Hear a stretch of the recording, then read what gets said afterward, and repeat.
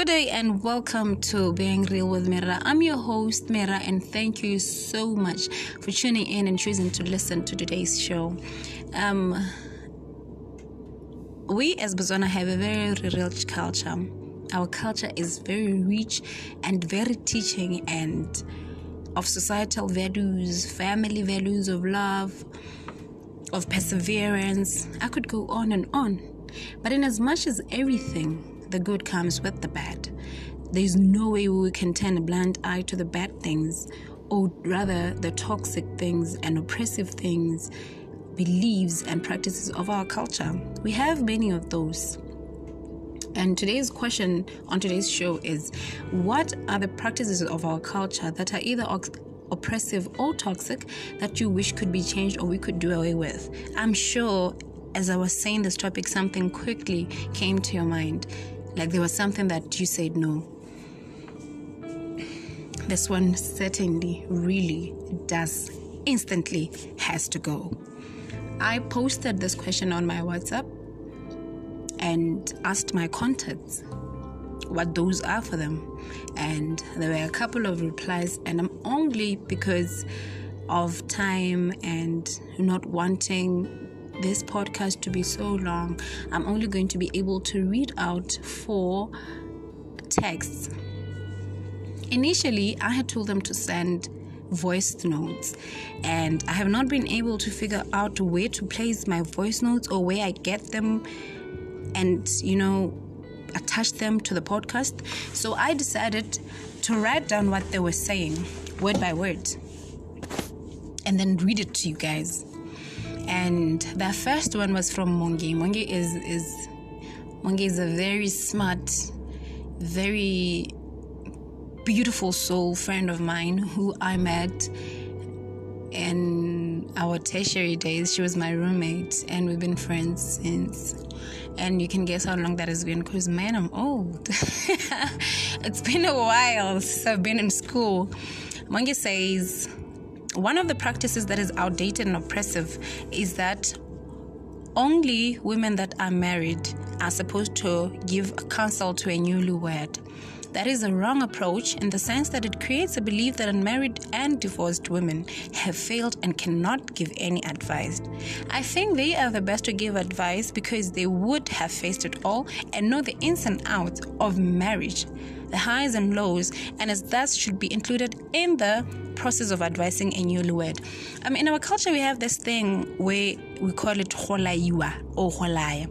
That's basically a council, like a group of married women are going to have a sit-down talk with this young newlywed, whether young or old, sorry for using young, with his newlywed, and tell her and give her the robes of marriage, like, this is what you do, you need to do 1, 2, 3, you need to do what, this is how you talk to your husband. I'm assuming that is what they say because I've never been in that situation, and basically that's what we get told by those who've been through that no, they just basically teach you how to act as a married woman, what to do, what to say, how to carry yourself around, how to run your affairs in your household, how to just make sure your family is intact and everything is well taken care of, how to get along with your in-laws, like everything.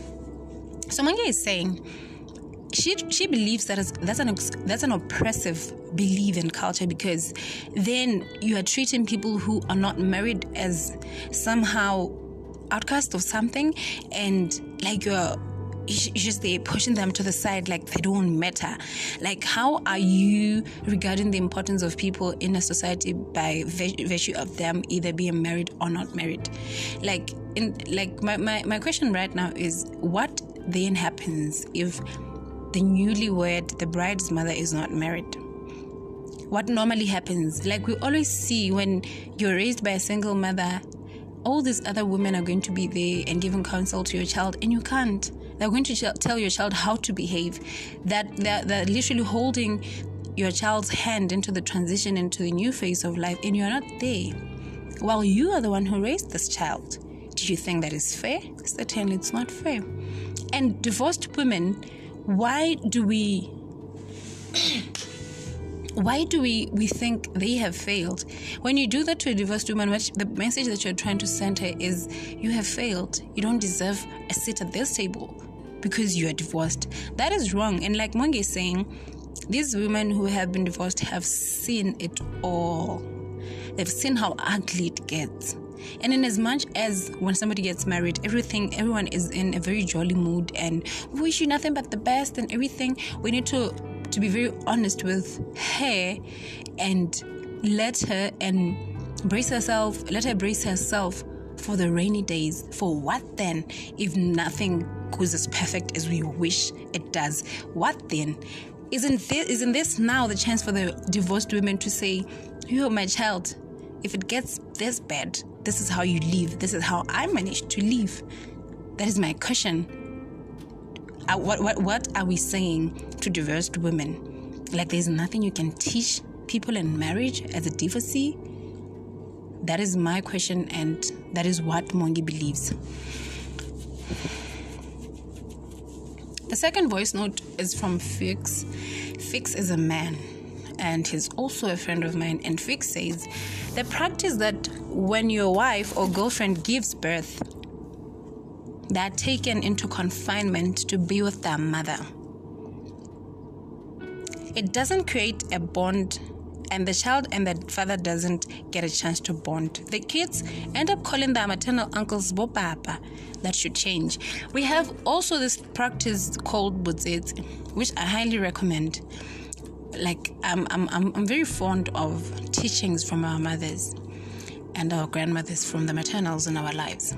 So Butsetse is basically where after giving birth, you go into confinement either 6 months or 4 months. So what happens is during this time you don't stay with your boyfriend. You're away from your boyfriend. You're just with your mom, your aunt, your grandmother, or but any maternal support that you have in your life. You're just with that person, and they are the ones who teach you the ropes. Like, this is how you handle a child. This is how you help a child go to the toilet or something. Like, you do the diapers, you feed them, everything. This is how you also take care of yourself. This is how many times you bath in a day. Like you are taught every single little thing. And Fix's argument is that, why is my child being given the chance to develop for the first 6 months of their life or the first 3 months of their lives without me? When I fit into the child's life now, wouldn't it be so hard for me to get in? Like, what's so hard about that happening with me in the picture? Why can't I, as the father of the child and the grandmother, help equally or however? Because I believe this creates a level of animosity between partners. Because next thing, it's 2 a.m. in the morning, the child is crying, doesn't want to go to sleep. You are tired as the mother, you want to sleep.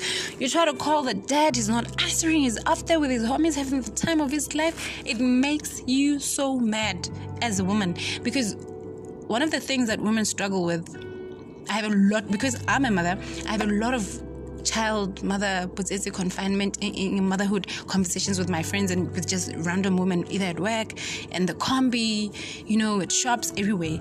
Women feel after the child comes, the transition only shows in their lives. Like when it comes to the dad, it's just like, they literally have a kid just by saying it or just by being around the kid 2 or 3 times a week. As the mother, everything changes. Like your whole life, within a second, your whole life is gone. Now you do everything by the baby's book. And you always feel like, no, but this guy is still having the time of his life. He's doing 1, 2, 3, blah, blah, blah. Always going out with his friends. It's 2 a.m. I'm calling him. The child is crying. I'm also crying, I'm tired. I want to go to sleep. The child doesn't want to sleep. And he's out there going to parties and stuff. And he doesn't have time. Oh, he's sleeping. And I'm not sleeping. And those things create so much animosity between partners. Because the woman will literally feel like, I'm being cheated on. I'm literally feeling like a single mother. By the time that 6 months has elapsed, you guys fight every day about it. Every day. And men are always so helpless. Like, what do you want me to do? You are there with your mother. I can't come there and then come stay with you. What do you want me to do? And in this instance, people always say things like, when a child comes, people break up all the time, blah, blah, blah. I think part of the reasons why there's so many couples that break up after having been together for years of the child is this whole Botsotsi period. Because the child will frustrate you in a way nothing and no one else can. And you need your partner by your side saying no. When the child is not feeling well, temperature is high and all, you need like your partner to hold you and say, no, babe, they will be fine. And they're not here. You're here with your mom. Your mom, do you know how mothers are? Do you know how grandmothers are with our kids? If you think your mom or you think your mom is strict, wait till you have a child, my girl. Wait until you have a child. You'll see a whole side of your mom that you've never seen. They're like a lion. You know how a lion protects their little cubs? Like that aggressiveness and that's how grandmothers are. And it's almost like they don't care about you anymore.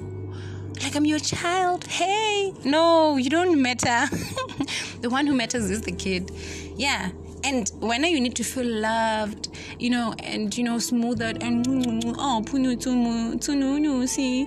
No, and the person who has to do that only sees you like 2 hours in a day and goes. You can't even kiss them like that because your mom is literally just there, always staring at you guys. Botsotsi, da pits. Let me tell you, girl. Botsotsi is the pits. But I don't know, like, I wasn't fully like that because I quickly had to go back to school, But a child needs both. I believe, and I agree with Fix, a child needs both parents from the first day. I need to be here with my boo. Baby needs to be holding my hand through all this. Like, hey. The third comment is from Shono.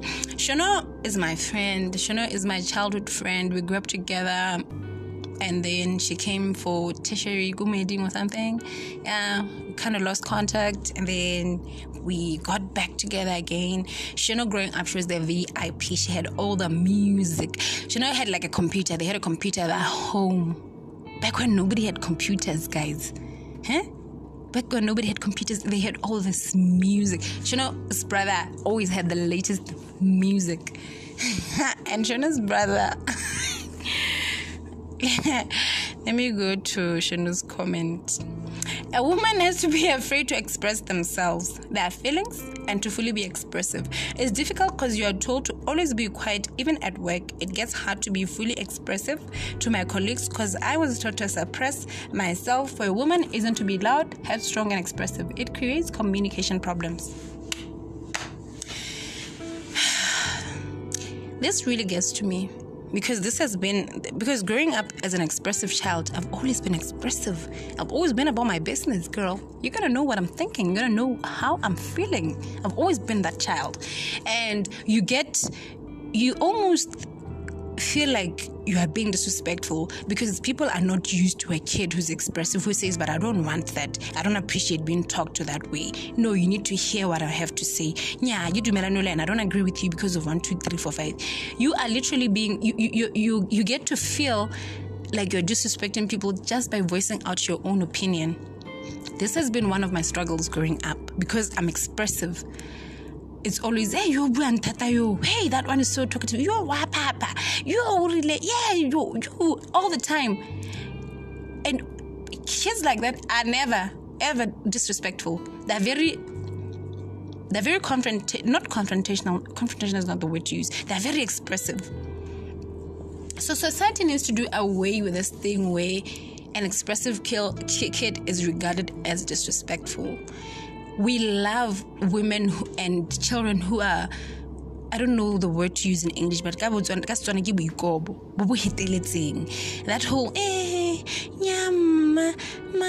boy, yes, thank you. We want women to always be scared. Thank you. We want women to always be scared, even of themselves. I always say this to my friend. I have a friend who's like this, and I'm always saying to her, why are you so scared of yourself? Why do you talk like that? Why do you use that tone? Why are you such a loud person, but when you talk to people you're like, yeah, okay, ma. I'm like, don't do that. Own yourself. Own who you are. These people will, like the world and people will adjust to who you are. This is who you are. Don't belittle yourself, and don't degrade yourself, and don't be lesser of a person you deserve and you are worthy of being, so that you make other people feel comfortable in the room. If they're not comfortable with who they are, they're going to want you to not be comfortable with who you are. Do away with this thing that you feel you need to be no, okay, and always very understanding and never asking questions, and yes say, no say, yes say. No, if you don't understand, ask. If you're not happy, express yourself. No, I'm not happy. If you don't appreciate how someone talks to you or how someone does things, whether it's your boss, your mother, your father, your brother, your sibling, your uncle, tell them. No. In a very respectful way. We're not saying being disrespectful and just say anything. Hey, no, that's not what we're saying. Have respectful conversation about your feelings, but let people know how you feel. If someone upsets you, tell them, no, mom, no, dad, no, uncle, no, my brother, I don't want that. I don't appreciate that. Don't talk to me that way. No, you hurt my feelings. Because if people manage to keep you quiet, they've won. If people manage to get you to a point where you can't express yourself, they have won. They end up making you feel like you don't matter or you are invisible. And you are always going to be invisible. And that is not what God has made us to do. We're not here to be invisible. That is why we are here in the world, to make a difference, to be ourselves, to do something that is different from someone else doing. So no. We need to stop making women feel bad for being expressive, for being talkative. Yeah, someone said no. Why do you want women who don't say anything, so that they don't hold you accountable for anything? No. Shono, I get you, girl. I get you. The last comment is from Karaba. Karaba is my baby cousin. She's not a baby as such, but she's younger than me. She's a year older than me. She'll always be my baby. So she's a baby cousin. It's from Karaba. Karaba says, they believe that after you get married, the in-laws expect so much from you, isn't it? If I get married at my youthful age, I have to act my age. Not waking up at 6, making huge meals for the whole family, wearing long dresses. Even after the wedding, I should still be the same me. I don't want any pressure and to be abused in any way, kind, sort, or form. That's why it's important to get married to someone who has his or her own place, and we will still be maintaining our relationship our way with no external influence. Yes, my girl. Amen to that. I'm one person who preaches being comfortable, and who preaches doing things for yourself to make yourself happy before anyone else. And with this here, I agree with Karabo fully. If my husband and if we're cool, don't I believe I'm cool with wearing short things? My husband, if he doesn't want to wear short things, I guess he won't wear short things, my love. Whoever doesn't want to wear short things wouldn't wear short things. Wear them long trousers, my brother. Yeah, that is what I'm saying. If anyone is uncomfortable with something, then he shouldn't do it. If I'm comfortable with wearing short stuff, then my husband should know I'm comfortable with wearing that. I shouldn't change who I am to fit into someone else's idea of what a young woman is supposed to feel and act like and say. You understand? I shouldn't try to chisel myself up and change the way I speak, the way I talk, the way I dress, the way I do things, so that other people find me worthy of being makoti or being witty to their child. No, my love. No. I should, as an individual, what Karaba is saying is, as an individual, I should fully be appreciated for who I am. If I want to wear something short, I would wear it. I don't need to wear long dresses. If I want to go out, I'm going to go out. You understand? Don't put your oppressive ideas of what a daughter-in-law is and must do and want me to do all this hard work and labor and cook these big meals I've never even cooked in my life. Imagine you come from a family of 4 or something, and then you are made to cook families for 20 people. I know. That's why Karabo stresses the point of that she wants to get married to someone who has a place of their own, where it's still going to just be you and baby. Well, I've only managed to read only these 4 and listen to. I've listened to a number of them, but I only managed to read these 4. I hope in your little corner, or in your squads, in your family, at work, you get to listen to this and introspect. And I hope we will be the generation that teaches the older generations that it's fine to change. Even if you've been subjected to something for all your life, it's fine to do better now because better has come around and because someone is teaching you that, no, but those were not the good ways. Let's do things this way. May we be the generation that gets to change the mindset of our elders. May we be the generation that is teaching of all things positive. May we be the generation that breaks the curses of abuse, of oppression, of toxic beliefs, toxic doings, and toxic things we have normalized in our society. May we be that generation. May we have the assignment of every day breaking the chains that have oppressed us as a society for the longest time. And may we thrive each and every single day of our lives to learn and unlearn so much positivity. Keep well, stay real. God bless, and goodbye.